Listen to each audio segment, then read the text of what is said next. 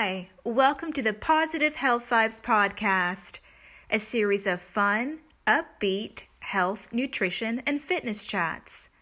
I'm your host, Shantae Allen, a certified fitness nutrition specialist and Pilates instructor, and today's topic is Get Ready for the Hard Truth About Soft Drinks. Dr. Pepper, Sprite, Cherry Coca-Cola, Mountain Dew, A&W Root Beer, Fanta, Pepsi, Crush, 7-Up, Mug Root Beer? I'm surprised Diet Pepsi or Diet Coke didn't make the top 10, but that's the list according to a 2020 Ranker Shopping Best Soda Brands report. Bet you're not surprised Mountain Dew made the cut. It's like the official mascot of NASCAR race car driving.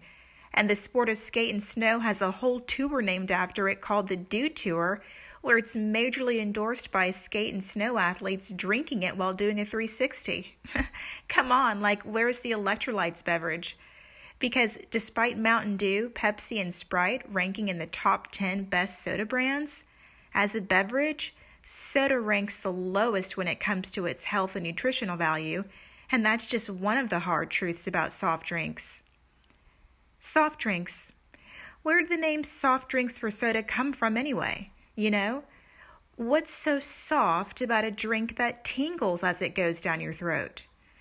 Well, according to history, soda, along with other carbonated beverages, were called soft drinks due to their low alcohol content in comparison to hard drinks. You know, like distilled alcoholic beverages like vodka. See, soda or soft drinks were made from natural fermentation in order to get carbon dioxide into it to make it a carbonated beverage. But the little bit of alcohol that remains is so negligible that minors can drink it, which qualifies it as a soft drink, even if it's not all that healthy to drink. Unlike a glass of pure water with fresh squeezed lemon juice that hydrates your body and provides you with nutrients like vitamin C and potassium, soft drinks like soda are full of sugar.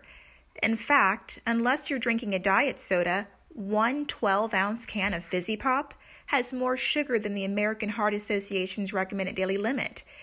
What's so unhealthy about drinking all that sugar in liquid form is that your body doesn't process the empty calories as well, which can easily lead to things like becoming addicted to sugar and overeating. One of the health risks associated with consuming too much sugar is insulin resistance. Insulin is a hormone secreted by the pancreas to help regulate the sugar and nutrients in your bloodstream. The more sugar you consume, the more your pancreas will release insulin into your bloodstream. When insulin levels spike too often, it can lead to a poor insulin response known as insulin resistance. That's a condition where your pancreas keeps producing more insulin to help lower your body's blood sugar levels. Over time, the result of insulin resistance may lead to a damaged pancreas and type 2 diabetes. A study on sugar consumption and diabetes in 175 countries found that for every 150 calories of sugar consumed per day, which is about the amount in one can of soda, the risk of type 2 diabetes increased by 1.1%. Another health study linked sugary drinks like soda to heart disease. A 20-year study in 40,000 men found that those who drank one sugary drink a day had a 20% higher risk of suffering a heart attack compared to men who rarely consume sugary drinks at all. Not surprising, since excessive sugar intake is associated with weight gain, belly fat in particular. Cancer has also been linked to the excessive consumption of sugary drinks like soda. Based on a study in over 60,000 adults, those who consumed 2 or more sugary sodas a week were 87% more likely to develop pancreatic cancer than those who didn't drink soda at all. And postmenopausal women with this habit have a higher risk of developing endometrial cancer. Now, some may argue that for these very reasons, diet sodas or soft drinks are better for you. Well, unless you're sipping Diet Coke and Pepsi One, which are now being made with Splenda, you're drinking aspartame in most soda brands. Aspartame was made in 1965 and was approved in the United States by the FDA to be used in foods and beverages like soda in 1981.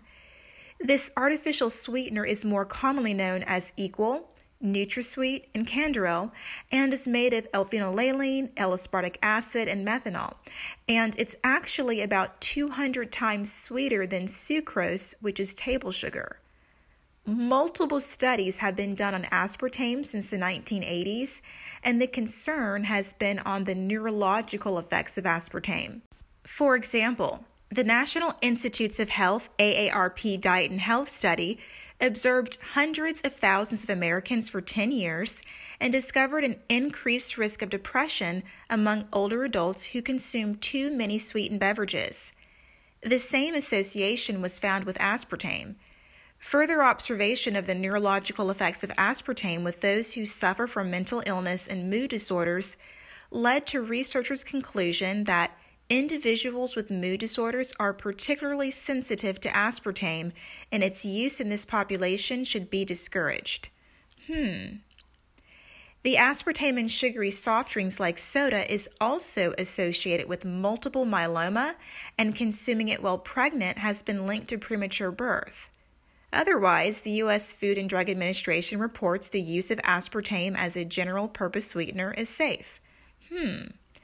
So then, how does diet soda, artificially sweetened with aspartame, differ from non-diet soda? Say, for instance, ones that contain sucralose, which is chlorinated sucrose derivative commonly known as Splenda. That's right. A sucrose derivative plus chlorine that is 400 to 700 times sweeter than sucrose is the sucralose sweetener known as Splenda. Well, the idea of enjoying a diet soda without the health risk associated with a regular sugary soda is to drink it by itself. As long as the artificially sweetened soda is enjoyed by itself and not too close to eating a carbohydrate, the metabolism usually doesn't experience a negative effect. This was further researched by Dana Small, an author and neuropsychologist who directs the Modern Diet and Physiology Research Center at Yale University, who says, "The question people ask me is, okay, so this means that I can have my diet soda if I drink it by itself, but how long do I have to wait?" Dana says, "We don't know that yet." What we do know is that it's not uncommon for those who consume diet sodas to justify eating extra calories elsewhere in their diets. But on a positive note, sucralose has a much less negative effect on glucose or insulin levels. But this may vary by the individual. Soda pop starting to fizzle out yet?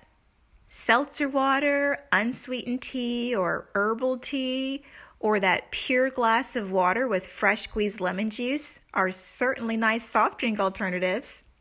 You get the idea. To learn more about soft drinks and healthier beverage alternatives, links to health studies mentioned in this podcast, or to schedule a complimentary nutrition consultation with me, send an email to Chantay, that's Chantay, at oceansidenutritionpilates.com. Thanks for listening to the Positive Health Vibes podcast. Tune in weekly and be inspired to enjoy a healthier lifestyle.